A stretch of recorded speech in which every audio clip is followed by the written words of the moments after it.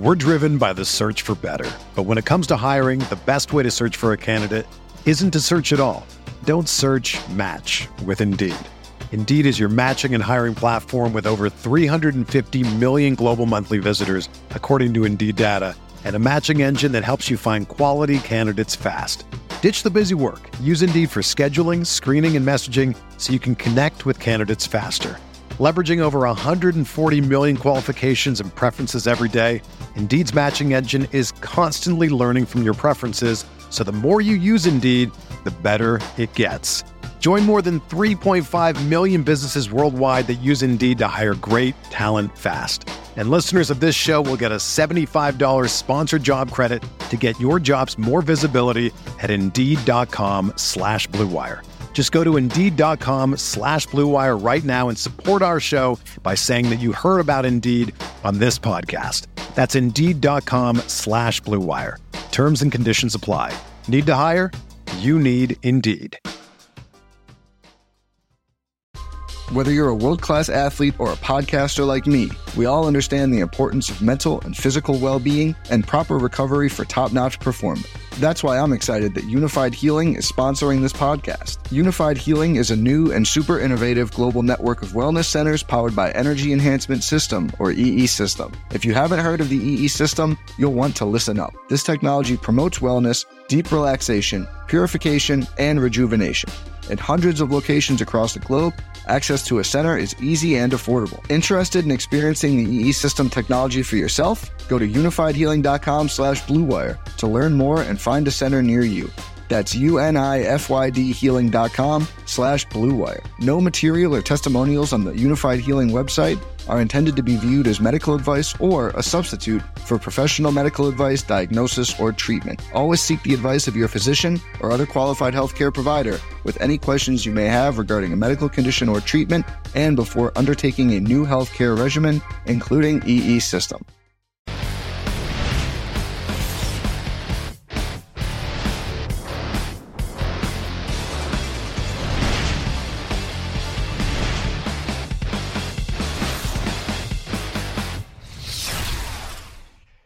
Lines and lineups. Holden Kushner here. We got 5 games. We'll go down just like we do in DFS, but first we'll get to the betting side of things. Lines and lineups with me. And we got Kevin Rogers from Vegas Insider, who is literally locked in a closet.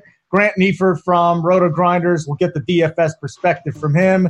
K-Rod, you're on fire in college basketball, as I see on Vegas Insider. So what has won you a trip to what? The recyclables closet? What the hell are you doing today? Yes, due to some meetings here at our offices at Vegas Insider in South Florida. Also, we're moving. We're kind of in transition, so I needed to find the only place that I can have quiet, and this is the only place that's quiet. So I apologize for the setup, but really it doesn't matter. You think it's not like Holden sitting in front of the Capitol either. Let's not make it out to be that. He's got like a White House behind him. Needle. I don't even live look at here Grant anymore. too. Look at you guys. I even drive the Space Needle. I don't live in D.C. We both live in Denver, but we didn't want to get new backgrounds. So he's got Seattle there. All right, screw it. Let's get into this game. These games. Before we do that, if you're watching on our YouTube stream, make sure you hit like because you love us so much, and then subscribe as well. So that's what we're doing. Like, subscribe, our Roto Grinders YouTube channel. Bears, Packers, Rams, Dallas, Houston, Tennessee, Atlanta, San Francisco. Then Sunday Night Football, we'll do a showdown slate for DFS, and then we'll get Kevin's take on Buffalo at Pittsburgh. So, guys, let's start with this. We got a 1 o'clock game, Chicago at Green Bay. Packers open 7-point favorites. Why the huge line move? K-Raj down to the Packers laying 4.5, and then the over-under at 41. That's a pretty big, significant move here. Well, you look at number one with the Bears, that they were left for dead for a while, and now they've come back to life. It's probably too little too late at this point at 7-6 for them. And last time they played the Packers, we remember that game back in week 1.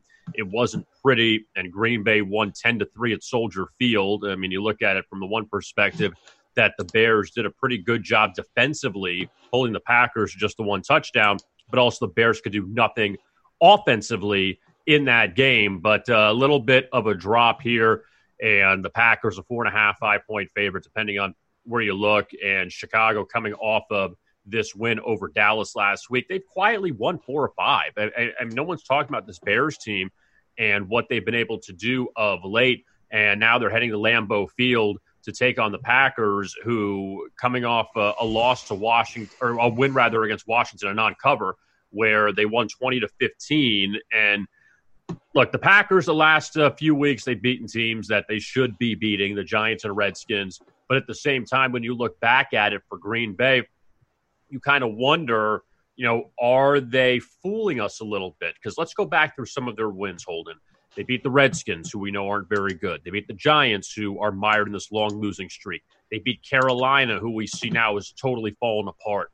They beat Kansas City on the road without Mahomes. That was a game that the Chiefs were down early, came back and took the lead, went back and forth. The Packers still won at Arrowhead, but no Mahomes. They beat Oakland. They beat Detroit, a game they should have lost. They beat Dallas, who we see isn't very good. So really for Green Bay, give me the good win for them. And that's where for the Packers, you're not too sure because they were blown up by San Francisco. They were blown out by a not-so-great Charger team. And that's where I kind of question with Green Bay moving forward that where's that really good win for them? Well, what you're hoping is that Trubisky continues to run the ball like he did last week, and you're hoping he doesn't turn the ball over a whole bunch. Basically, it's your faith in Trubisky as opposed – for me, it's my faith in Trubisky as opposed to my faith in Green Bay. And you ask me, I'm betting against Trubisky. Now, is it enough to go 4.5? I don't know, but it was obviously too much to lay 7. Well, but also, too, just going to the total side to jump ahead, we saw a few times last week, and it seems like this has worked in the past, but it depends on the situation. We saw 3 divisional matchups this past week in the NFL, a rematch of the first time. Throw out Dolphins-Jets because it really wasn't a convincing score the first time around to go this angle as far as going the opposite way. Atlanta-Carolina was low-scoring, high-scoring game second time around. Rams-Seahawks, high-scoring game, low-scoring the second time around. And the third game that I am right now blanking on that I have to find was Detroit-Minnesota. That was 42-30 the first time around and then went low-scoring the second time. So the point is here, 10-3 the first time with Green Bay and Chicago. You wonder now if it's going to move up a little bit. You're going to see some more scoring, and we've seen Chicago. And granted, the argument with Green Bay, I said that they weren't beating anybody. I know Chicago really hasn't had a lot of great wins either, but at least Chicago's offense has produced a little bit more the last few weeks, so that's a positive. I'd almost rather look at the over of 41 more so than the side in this game, just because I think that after seeing each other the first time around, that these teams, the limited preseason snaps for these guys, that maybe now we see both these teams get in the 20s. All right, Grant, let's get to the DFS side of things. I'm just going to go with the DraftKings prices here. Davante Adams didn't have a great game. Week 1 against Chicago. I'm going to wipe that off the books. Aaron Jones, he can win you a week. Allen Robinson tore up Green Bay. He's been a fairly consistent option. There's Rodgers, there's Trubisky, there's Miller, there's Tariq Cohen and Montgomery. Do you see any of these players falling into your GPP pool? So the first guy that I think would fall in my GPP pool is going to be Aaron Jones. Going up against Chicago is not really the greatest matchup in the world for most positions, but a pass-catching running back like Aaron Jones is actually kind of beneficial. They give up a large volume of targets to opposing running backs. Aaron Jones, over the last 2 weeks, 7 targets, 6 targets. He can get it done in the receiving game, and he can absolutely get it done in the red zone and end up with a few touchdowns. So he's a guy that could potentially have 30-point upside in any given matchup, and this one with his high volume of targets is another one that could happen here. Not going to draw a lot of ownership because Chicago is a tough defense, so I think he's the first guy you can look at. Next guy is Davante Adams. I know it's not a good matchup, but he's a guy that can get 10, 12 targets in a spot, and Rodgers will throw to him consistently and can throw to often. He has some red zone equity, so a 10-target, 2-touchdown game is not out of the question there. So both of those guys are in my tournament pool, but I don't know if they are the mainstay, anywhere close to a main stake in there. And the last guy, Tariq Cohen, if we are expecting Chicago to be trailing later on this game, Green Bay not great versus the run, and they give up a decent volume of targets to opposing running backs here. Cohen, we know, can get heavily involved in the receiving game and can break off a large run. He really hasn't done it so far this year and hasn't had a breakout game, but we know that it's absolutely within the realm of possibilities with his offense doing a little bit better, Trubisky playing a little bit better. We could absolutely see him with a decent game in this one. Outside of that, just really not a whole lot that I want to go with. Green Bay's been pretty good versus the pass. Robinson has been good recently. I think he still is in play, but not really someone that I want to roster. I just don't see him really getting it done here. It's in the probability of outcomes, but not a guy I want to go with. So really for me, it's just Adams and it's Jones, and it's strictly playing for their upside. I don't think I'm going with Rodgers. I don't think I'm playing Trubisky. Both of them are priced where they should be for this matchup. So not a whole lot in this game, considering it's one of the largest slates we've had all season. So you don't really need to go with any game in particular. I think this one's mostly a cross-off for me. What about Anthony Miller? Anything there? 6'6" and 9 and 3 targets. So like in the 5 to 6.5 K range, there's way too many other good wide receiver options on the slate. I've already looked through everything. And so I don't think he ends up making the cut. I know that he's had some good games recently. I know he's put up 10 points in 4 straight, and he's had a 26-point game in there.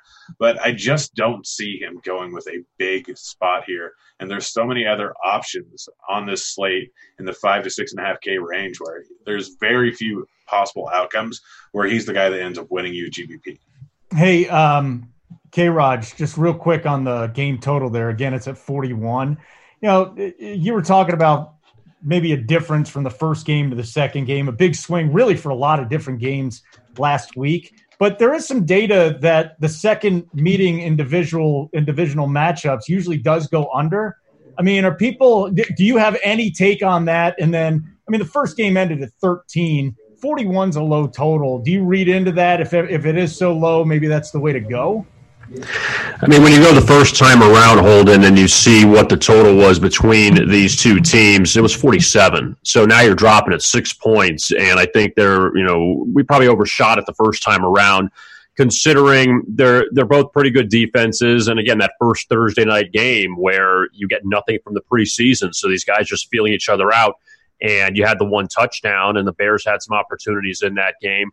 Last year, I guess to go to your point, in the first meeting between these two, if you guys remember, that was the game that Chicago had the 20-0 lead at Lambeau. Aaron Rodgers got hurt. He came back in the second half, and the Packers won 24-23. The game went over the total of 45.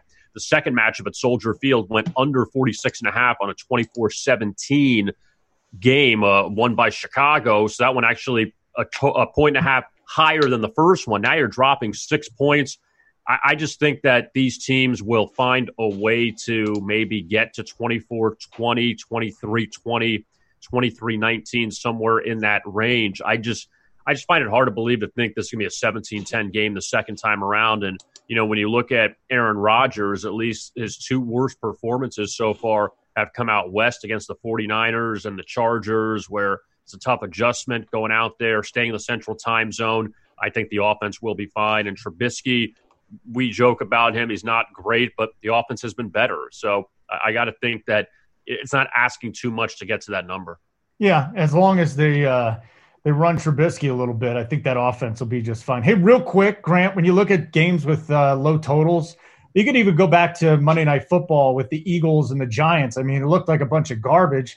On paper, the weather was bad, but this is always a way to differentiate yourself a little bit. If you landed on Slayton, if you landed on Ertz, if you played that Thursday to Monday slate or Sunday Monday slate, there's still guys that are probably going to give you a little bit of leverage going to these low total games. Yeah, no, it absolutely can happen. I think totals obviously are not just basically 50% ends up slightly over, 50% ends up slightly under. There's a massive range of outcomes. And the Giants game, it was more about the fact that the Giants and the Eagles both are teams that can give up massive plays at any given time. So it's just how many of those massive plays are going to happen. A lot of times it's 0. Sometimes it's 2 or 3. So a guy like Slayton goes off for a massive play and ends up with a touchdown. It can happen. Gaining leverage on games are finding spots where there is a low-owned guy with a massive ceiling. I just don't see it too much in this game outside of Aaron Jones and Devontae Adams, 2 guys with massive amounts of talent that can break off giant plays against any team. We're going to get to the Rams in Dallas in just a second. I want to remind everybody watching us on YouTube right now, like and subscribe to the Roto Grinders YouTube channel. 425 Rams at Dallas. This was a wild one here. Dallas opened 4-point favorites. I don't know if this was a look-ahead line, but this is a pick 'em. I mean, obviously, looking at what the Rams did on Sunday night, they looked very impressive. We got an over-under of 48.5 or 49. Let's start with the total here. Why the movement? Well, it goes back to this, Holden, and I think that a lot of people don't know this, but that opening line comes out about a week or 10 days or so before, and it gets released if that's coming from the Westgate Superbook out in Las Vegas. So obviously we see a lot of movement with it just because the Rams played so well against Seattle Sunday night, and we see the train wreck that Dallas is right now. And now this is very fair that the Cowboys should not be favored or be a pick-em at least against a Rams team that has stepped it up and now has come back from maybe not being a playoff team to being right in the mix of the wild card. And the Rams at 8-5 off a nice win over Seattle on Sunday night. And they've won 3 of 4. They've been excellent defensively. I know you could say throw out one game, the Baltimore game, and Baltimore's destroyed everyone or at least beaten everyone over the last 2 months. But the Rams, though, allowed 12 to Seattle, which included a pick 6. Allowed 7 to Arizona, 7 to Chicago, 17 to Pittsburgh, 10 to Cincinnati, 10 to Atlanta, even 20 to San Francisco. So this is a nice stretch where they had one clunker against the Ravens, who have been outstanding, and the Rams' defense has really stepped up. And at least offensively, they've been better after they slumped for a few weeks. And then you look at Dallas, and right now, how can you make a case for them? It's really tough considering what happened against Buffalo on Thanksgiving, against Chicago, digging themselves that hole. They went up 7-0 last Thursday night, but then could do nothing after that and scored a couple late touchdowns. But they were already losing that game, and they were way out of it. I just think the Cowboys right now, even in desperation mode, I'm not saying I love the Rams here, Holden, but as far as Dallas goes, I mean, this is a team that, 7-9 can win you the division, but it's just hard to back them at this point. That this is a team that needs to score a bunch of points, and they are 0-7 this year when scoring 30 or less. And when the Rams defense is playing the way it is, I don't think that the Cowboys can win a low-scoring game. I'm with you, man. I'm with you on that, but it is the NFL, so who the hell really knows? But we are getting some good information from you on this. On the other side, Grant, a couple things I noticed just from DK here. First of all, Cooper Kupp is 6,500. Robert Woods is 6,200. So I wonder if Kupp might be the GPP play there, although Robert Woods has just been terrific. So let's start with that, and then I want you to get into Goff and whether or not you're starting to buy into him. So this is probably the best game on the entire slate for fantasy. So I'm going to start off with Goff here. Just real simple. Every single good defense he went against, he was horrible. Absolutely horrible. We look at the stretch: Baltimore, Chicago, Pittsburgh. He did fine against Cincinnati and Atlanta, San Francisco. Like the good defenses he's played in the last 8 weeks, he's averaged about 5 points. The bad defenses, he's averaged about 22, 23 points. So he's going up against the Dallas defense that's not good, not great, but it's just kind of mediocre. And so Goff sitting there at 6,100 is a guy that can absolutely put up massive numbers. And they'll probably be passing the ball a decent amount. Then we look at the wide receivers. Kupp, for his upside, 6,500 is way too cheap. Woods, what he's been doing recently, 6,200 is way too cheap. So both those guys, if Goff is going to see a large volume of throws in this matchup here, both those guys could potentially be in for a big game. We look at Higbee and what he's done recently. With Everett out, 11 targets last week, 8 targets the week before. Dallas gives up a lot of targets to opposing tight ends. Higbee could be in for a massive volume. He's one of the few cheap guys on the slate. He's going to go largely overlooked because a lot of the higher-priced tight ends are very, very good spots this week. And then we look at Gurley. Dallas gives up tons of receiving work to opposing running backs. Gurley, last 4 weeks, 23, 19, 25 carries.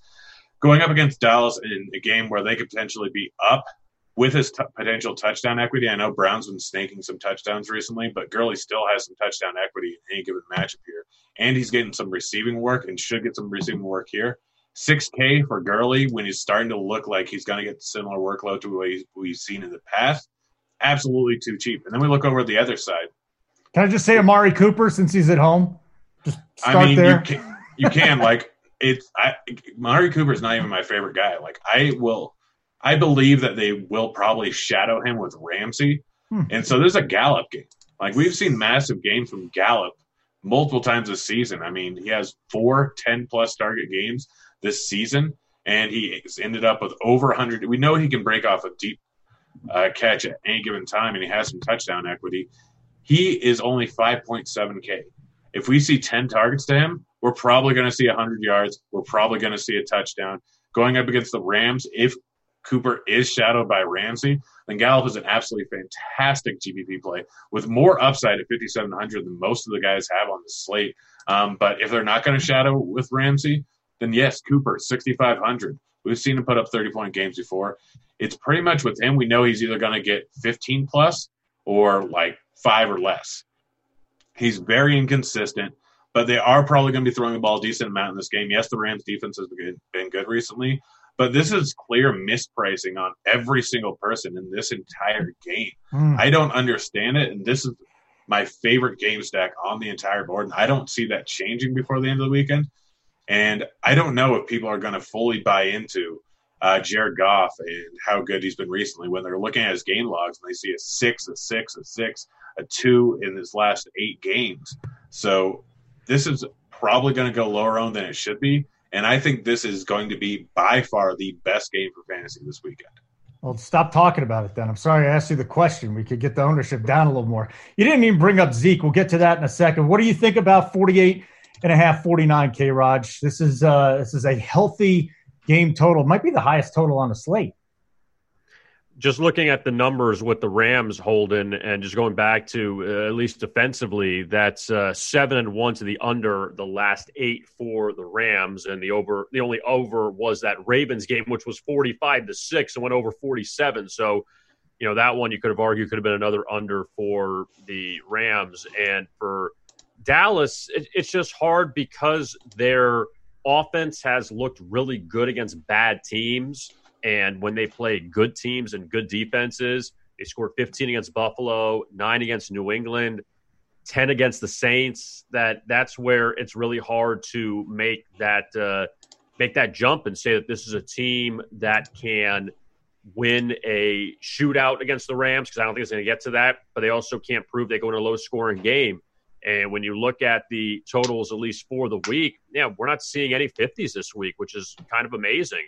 Going up and down actually Houston, Tennessee is at 50 right now, but past that, the Rams and the Cowboys almost up there. I still can't see where it's going to go over the total.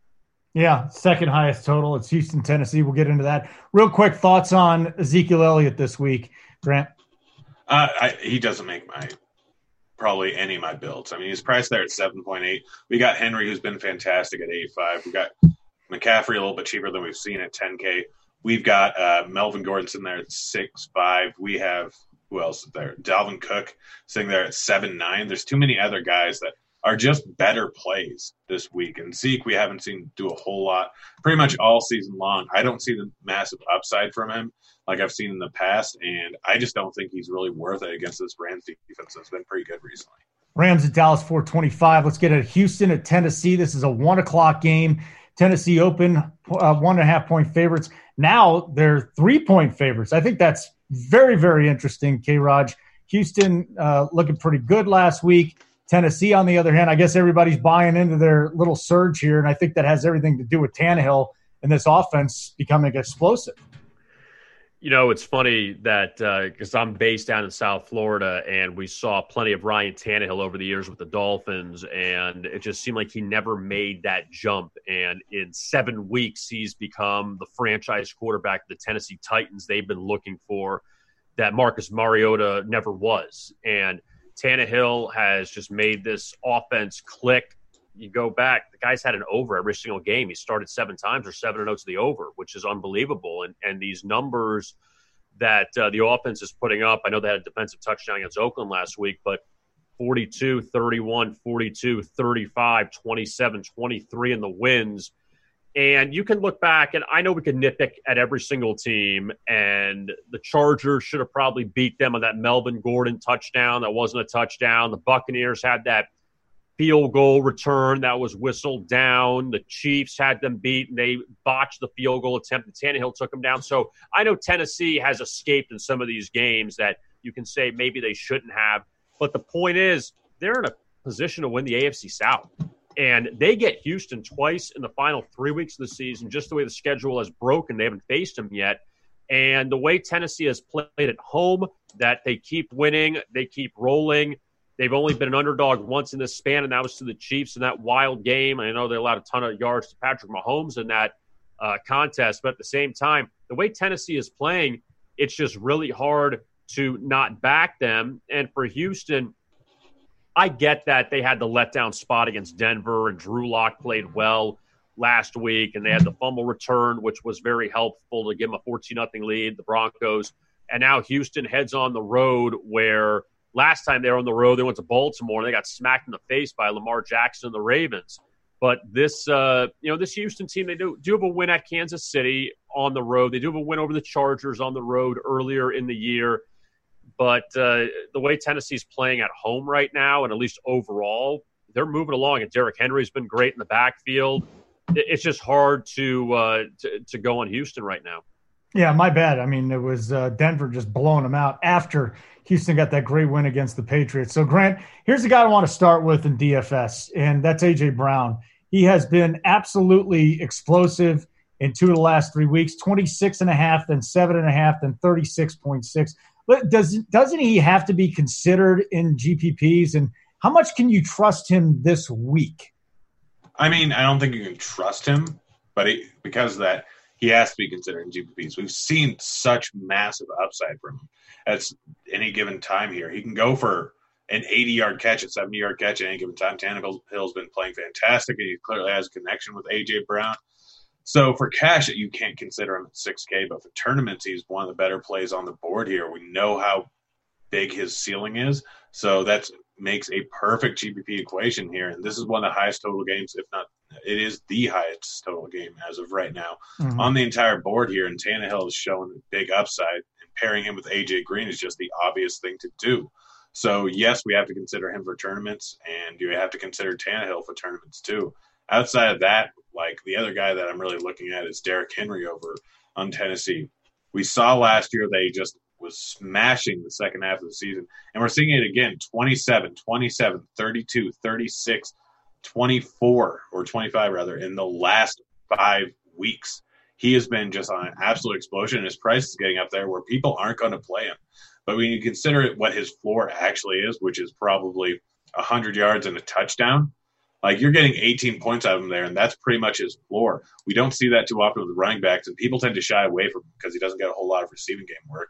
But we're seeing the same type of guy that we saw at AP multiple years ago when he had about 2,000 yards. Like, I'm not saying that Henry is as good as AP. I'm not saying that at all, but how he's played recently, I think AP averaged around 6 yards a carry, but he was getting the workload that Derrick Henry is getting right now.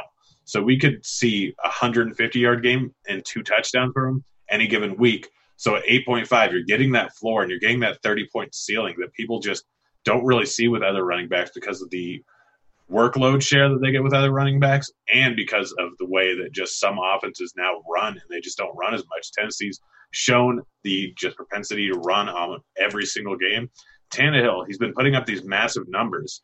Last 4 weeks, 27 passing attempts, 22 passing attempts, 18 passing attempts, and 19 passing attempts. He's been hyper efficient, but if he is going to throw the ball a lot, then he can put up a big game. We saw him throw 39 times against Carolina, put up 331 yards, and didn't even get that many touchdowns. Still put up a 28-point game because he can get stuff done with his legs too. So I think it's a spot where Tennessee, you're either taking Tannehill and A.J. Brown, or you're going with Derrick Henry, and you're safe on either one. Like, one of them is going to go off. The other one's probably going to do fine.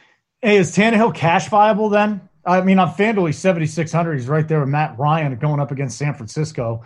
On DraftKings, he's a little bit higher. I think he is the 5th highest priced quarterback. Do you feel comfortable the floor is there with Tannehill?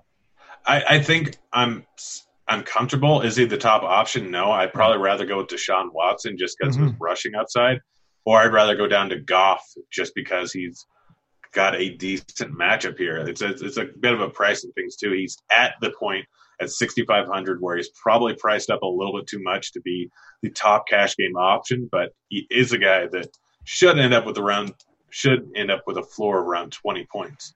So this is a good spot here, and I kind of want to wait and see what the weather's going to be like. We're getting at the point of the year where weather will have an impact on things, and being in Nashville, we don't know if it's going to be cold. We don't know if it's going to be windy. We don't know if it's going to be wet.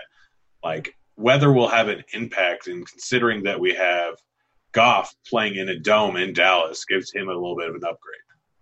Hey, Devin is our producer back in the Nashville studios. What's the weather this weekend? Come on, man, get it together.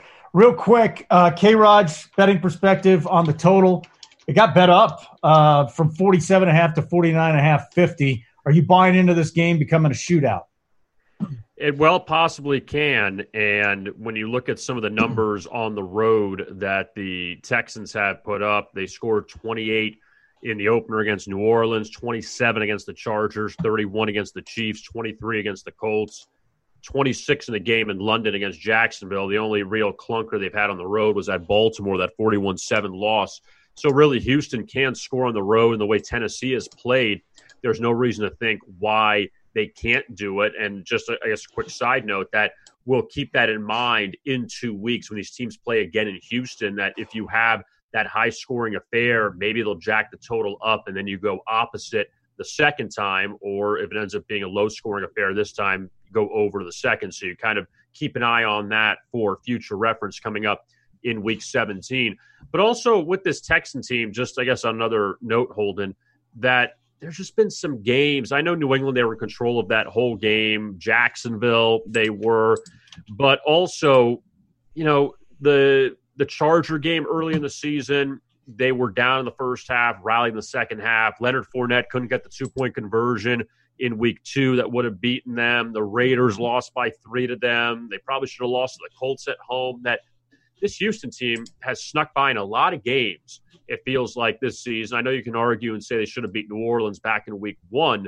They gave up that last second field goal. But this Texan team, it just feels like they've been living on the edge this entire season. And I just don't know if you can trust them moving forward. This is a team that really, when it's all said and done, they could be the ones holding the bag when the playoffs hit and Tennessee wins the South and Buffalo and Pittsburgh are your wild card teams.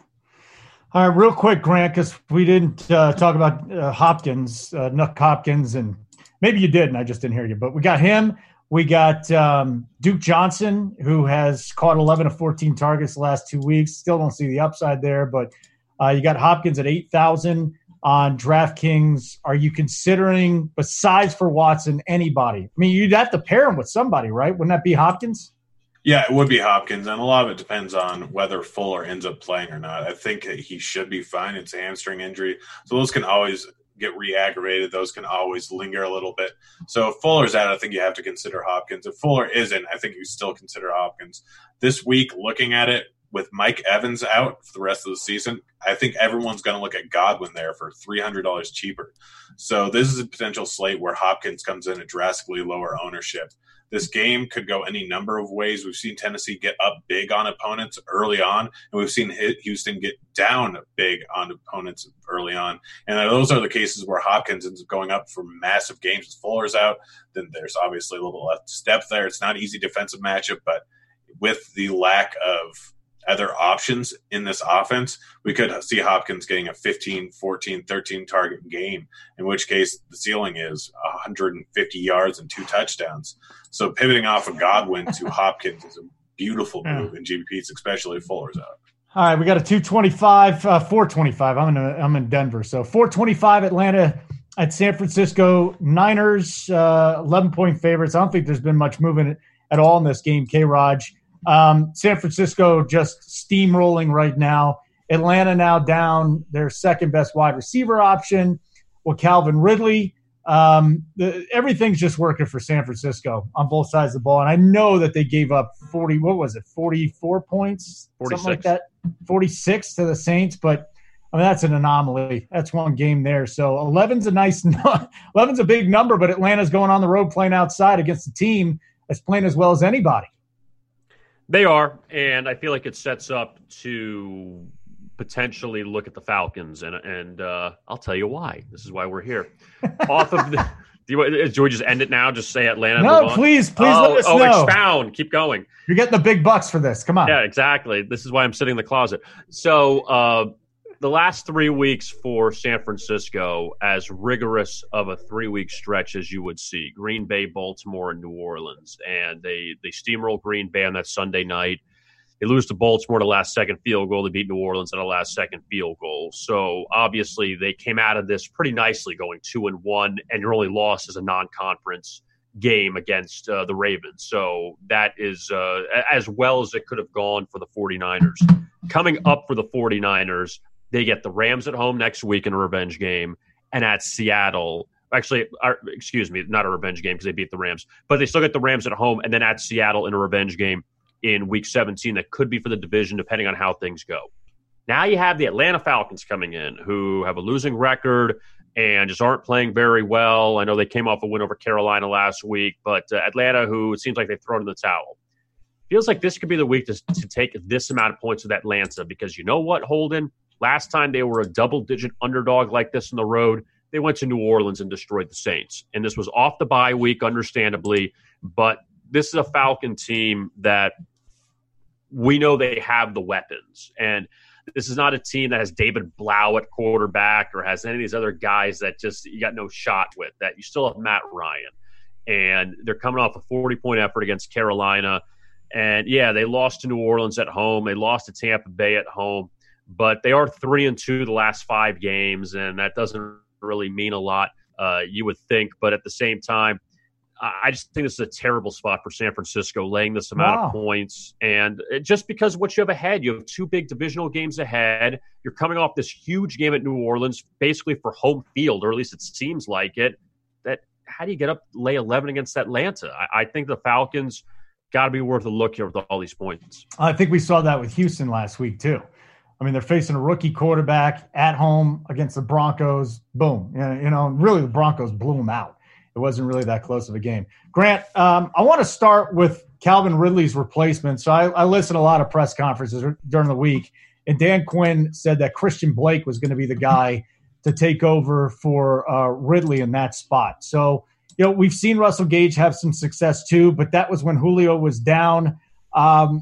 Is it even worth a shot on Christian Blake, who, a couple of weeks ago when he was in there, caught 6 of 9 targets, 57 yards. He's 3,100 on DraftKings. Are you going with any of these guys, Gage, Blake, Akarias, whatever the hell his name is? You looking at any of these 3 guys? Blake's the one that I'm probably looking at. He's 3,100. Okay. Like Gage, I would have a preference to if he were cheaper, but he's $5K. It doesn't really seem worth it. San Francisco has been the top pass defense in the entire league. So it's strictly getting the value with Blake, who's probably going to get there in garbage time. I assume that they're going to be trying to shut down Julio Jones. So that's just going to force targets to other guys. And, you can't really trust any of them. Blake sitting there at 3,100, a guy that had 9 targets 2 of the last 3 weeks. Granted, he had 0 on the other one. Is a guy that you kind of have to look at. And I see a lot of people probably going with Julio in this matchup. He's $7K. I know he hasn't had his greatest season in the world, but he's still getting 10 points each and every single week and has upside for 30, even in a tough matchup like this where we just saw Michael Thomas go for a massive game. I think 35 points. So Julio Jones is definitely a guy that you can look at, even in a tough matchup going up against San Fran, because even if they scheme to try and shut him down, they schemed to try and shut down Michael Thomas. We all see how that went. Outside of him, the only other guys that I'm really looking at in this matchup are going to be Devonta Freeman, guy that is the mainstay in this offense. He's a clear lead back. He's involved in the receiving game. He's getting 15-plus touches every single week and has the potential for 7-8 receptions just because he couldn't end up getting those dump-offs late in the game. And then Morstead has been Mustard has been fantastic recently. You just watch him play, and he's been good. He's been getting more work in this offense. 10 rushes last week, 19 the week before, a little bit involved in the receiving game, has some touchdown equity. No one wants to play him because it's essentially a 3-headed back in San Francisco, and so everyone tends to avoid these. But at 5.2K, you're getting a decent amount of upside. And then lastly, Kittle. Real quick, Grant, before you get into that, I almost look at Mostert at this point as cash viable. And you look at him, you look at efficiency, and you'll say, gosh, he can't continue to be efficient. I just think there's some guys that are so efficient, and this is one of them. Yeah.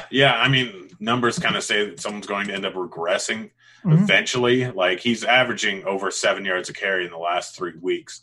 Do I think that's possible? No.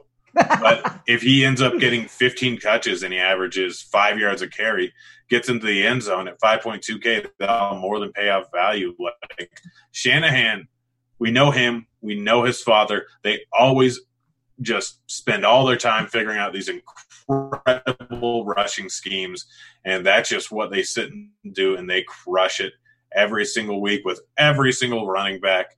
Like, we saw Denver have multiple 1,000-yard rushers that – who are these guys? We don't even know who they are. So they can do it with pretty much anyone. They're fantastic, and it's going up against Atlanta. They're 10-point favorites or whatever point favorites, and so I could easily see him being a hyper-efficient guy and getting 6 yards a carry with a potential for an 8 yards a carry. You know, K-Raj, I'm looking at the total, open at 45.5, now it's 47. My bad for not mentioning the injuries here. D Ford out. So that's somebody getting pressure on the quarterback. Richard Sherman out.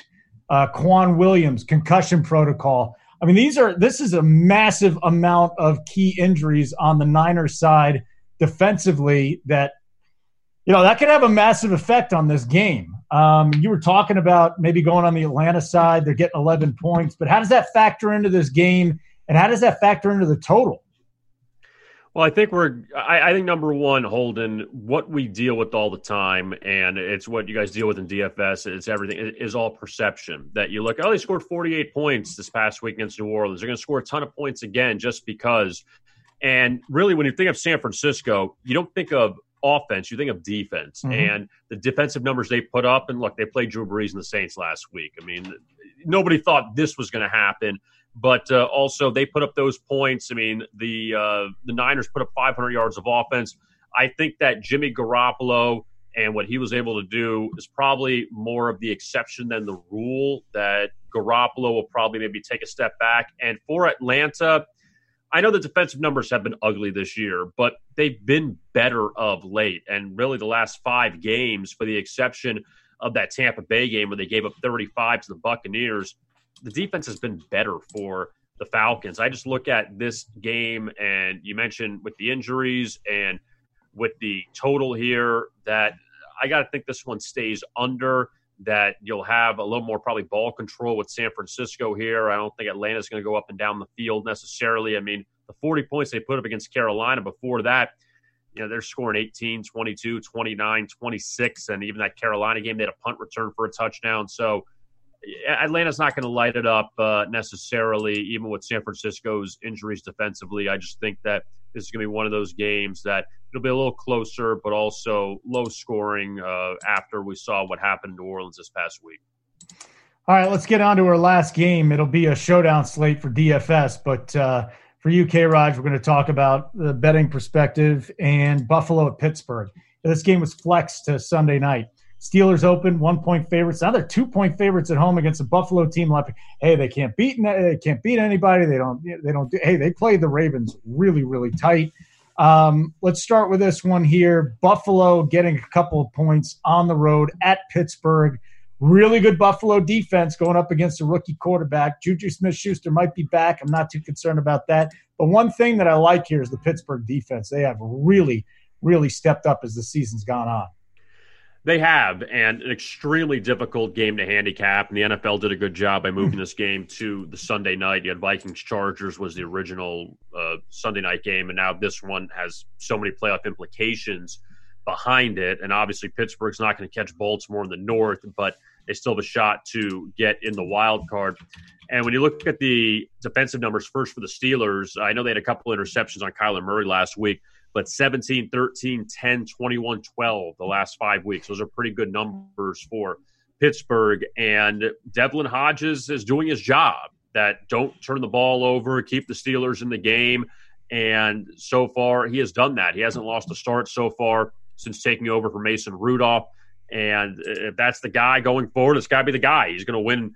And this is the Steelers, what they've been able to do. This is their final home regular season game of the season. We got to assume final home game as well, because they'll be on the road in the playoffs. But for Buffalo, when you look at what they've done, and I know you mentioned, and unfortunately this is what it is with them. They have 9 wins, but you say how many of those wins have come against teams with a winning record. And the only one right now is Tennessee. And early on, you didn't think Tennessee would be that team because that was Marcus Mariota at quarterback in that 14-7 game. The Titans missed a bunch of field goals back in October, and that could have been a game Tennessee would have won. And I know we can't go to if Ryan Tannehill played, it would have been different. He didn't play, so Buffalo still won that game. But they lose to Baltimore last week, who we see what they have been capable of offensively over the last few months. And I just got to say for Buffalo, I'd probably side with them just because they've been a really good road underdog. I know the only loss came to Cleveland in that 1916 game, and Buffalo goes to New England coming up next Saturday. And that one, I'm not going to say will decide the division title because the Patriots will beat the Bengals. I mean, after they had the cameras in the booth, the Patriots will definitely beat them now. That's what they needed over a few days ago. But as far as Pittsburgh goes, they did come back to beat Cleveland 2 weeks ago in that revenge game. They held off Cincinnati. They held off Arizona. I hate to say it like this, and nobody thought we would have the statement in Week 15, but you're stepping up in class now against Buffalo as opposed to some of the teams you played. I mean, it's hard to say, but it's true. You're right. You know, I know it's funny, but it's true. And for Pittsburgh, they've been rolling at home. Last time they lost a home game was to Baltimore back in October. I think Buffalo may get them here. All right, we don't have the showdown slate up yet on DraftKings, Grant, but it's going to be there with Atlanta and San Francisco, with Buffalo and Pittsburgh. And I think there's just some players in particular that we need to talk about. Let's start with the Buffalo side. I mean, any upside there at wide receiver? What do we do at running back? You'd think that Josh Allen's going to be pretty popular too. Buffalo side first. I mean, it's interesting with Josh Allen. So you look at his numbers and generally home road splits are a lot of noise. It's not with Josh Allen. Like looking at overall numbers on the season, 246 passing yards per game on the road, 179. The problem is it's almost strictly because of weather. Weather in Buffalo has been terrible almost every single game. And Pittsburgh, it can be the exact same scenario. It's probably going to be cold. It's a Sunday night game, which makes it even colder. The wind is what I'm more worried about here, and it's something you'll have to look at more as the week goes on and right before the game. If it's going to be windy, it gives me a little bit less interest in Josh Allen and his wide receivers.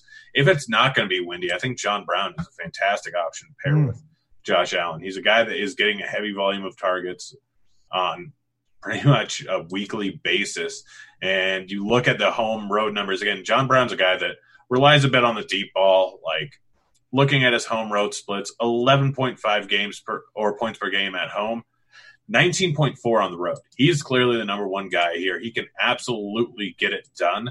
So in a game where there's some potential wind or without any potential wind, I love John Brown. If there is wind, it's a Cole Beasley game. Like again, he scored 6 of 8? I think so, something like that. Yeah, 3 in a row and 6 of 8. Yeah, and you look at his home road numbers, it's kind of like he gets shallow targets. He's definitely a guy that's a big option in the end zone, but averaging 13.8 points at home because he's more of the dump-off guy, and only 11.9 on the road. So if this is going to be a win game, then Beasley's the guy that I end up going with, and it's probably him and Singletary because I'm guessing they're going to run on the ground. Singletary is averaging over 5 yards a carry on the season here. We look at the last 3 weeks, 17.8, 19.1, 15.4, averaging 17 touches a game or rushing attempts a game. Getting involved in the passing game here, it's clearly his backfield, and these have been up against easy opponents. Baltimore, Dallas, Denver, good defenses. So Pittsburgh's tough defense isn't going to matter as much, and Singletary hasn't really been getting into the end zone too much this season. So it all depends on the wind. If there's not much wind, it's Allen and John Brown. If there is, then it's Singletary and Beasley. So I guess the win will play factor into this too, K-Raj, and the total, which is sitting there at 36.5. I mean, this is just about as low as you can go here on a Sunday night. And I know NBC and the NFL are rooting for a 56.5 total, but 36.5, how weather dependent is this? Do you have any skin in the game right now?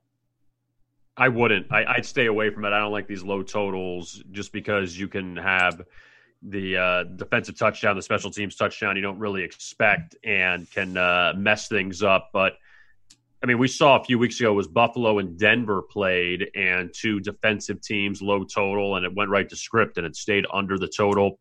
I mean, the only reason why you go over here is just to go contrarian. It's simply that. I mean, Pittsburgh's numbers, I mentioned what they've done defensively before, and they're right now on a 5-0 under run. And when you look at Buffalo, they're on a 5-1 under run. The only game that went over in that span was against the Dolphins in Miami. It was a low total. It was 37-20. But we know Buffalo's excellent defensively. Pittsburgh's excellent defensively. Buffalo's not great offensively. Pittsburgh isn't great offensively. But we'll see if the Steelers get some of those guys back this week to help out the offense. But I'm staying away from the total. But, I mean, you would say under because everything points to it. Over would just mean that you're going to buck the trend, and I'm not comfortable with that. Join the club. So that's our 5 games there. Hopefully you got enough information to help you out in week number 15. Oh, my God. It's just gone. It always goes too quick, and we're coming down to the wire. Not in DFS or sports betting, though, because we can go all the way through the Super Bowl and betting and then through the conference championship games and even a showdown slate in the Super Bowl as well. I want to remind everybody, hit the like and subscribe button if you're watching us on YouTube right now. If you're not, just go ahead and do it anyways because you've probably got a couple of minutes if you had enough time to watch this. K-Raj, why don't you give us a little plug here? Where can we find you? Where's the closet? What's the website? Give us everything. The closet is in the basement of Holden Kushner's house. So I'm just It's not true. downstairs. That's where I am right now. Oh, sorry about that. I thought it was a little loud in here. Yeah. But you can find me on Twitter at VI Rogers, VIROGERS, and also on VegasInsider.com. And past the football, we have plenty of NBA, college basketball. The bowls are coming up in just a few weeks. So we got plenty of those to preview, and there's about 100 bowls. So there's plenty of games to wager on. And yeah, so past football, once it's done, we still keep going with all the basketball. Grant, you want to plug anything? Well, I do a way too early podcast. We recorded it last night, the absolutely epic early week podcast. You can find it on the RG page. Yeah, so if you're looking for some football content and you're done with this and you need some more, go ahead and check that out. Does it do anything for you that early in the week? I mean, it got me on Marcus Johnson last week. Oh, look at you. Yeah. So I'll listen for an hour and I'll try and find that one player that separates it. You love it. I was on Deontay Johnson last week. I got lucky. Yeah, so was I. The problem is the rest of my lineup's set. Every lineup I had him in, the rest of it was trash. Oh, Devontae Parker was the one that kept me from really big money last week. It was finally a good week, though. Actually, it's been pretty good lately. Not to your extent, because you're probably placing about 30 times the amount of money than I am. But hey, whatever. I had a nice 1% margin last week. That's it. We're done. Devin back in the Nashville studios. Great job. Grant, K-Rod, you take care of yourselves. I'm Holden Kushner. Follow me on Twitter at Holden Radio. Like and subscribe to Roto Grinders YouTube channel. Adios. We'll catch you next week, week 16. See you, kids.